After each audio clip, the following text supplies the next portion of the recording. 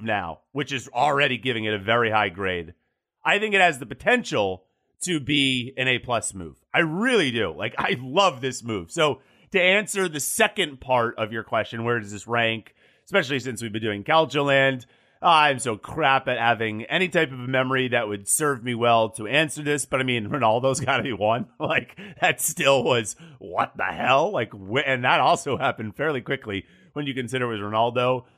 Artur, just last week. I mean, that's a really impressive Serie A move. I know there's a swap in that and there's financial reasons behind it, but like, that's a class Barcelona player coming to Serie A in one of the worst footballing deals I've seen in a long time. I even think Lukaku popping into Serie A is really interesting.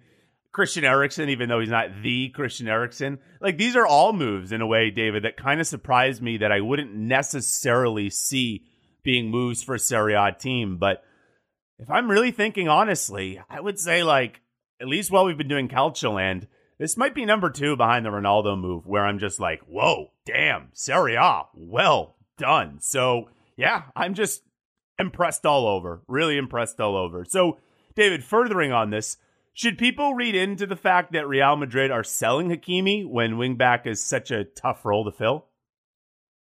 Yeah, I mean, we've talked on the podcast. These great wing backs are really, really hard to find, and they address a huge need at Inter. And, I guess there was some questions of people saying, well, why is Real Madrid giving up on this guy?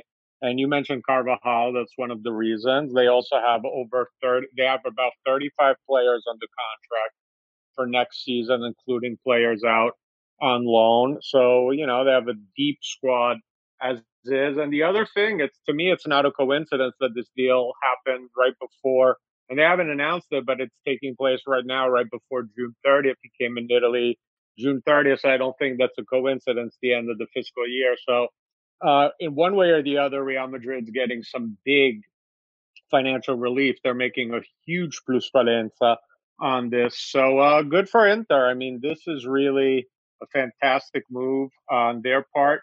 It's an expensive deal. They 40 million plus 5 in bonuses, but this is a player with a lot of upside. Will have resale value as well.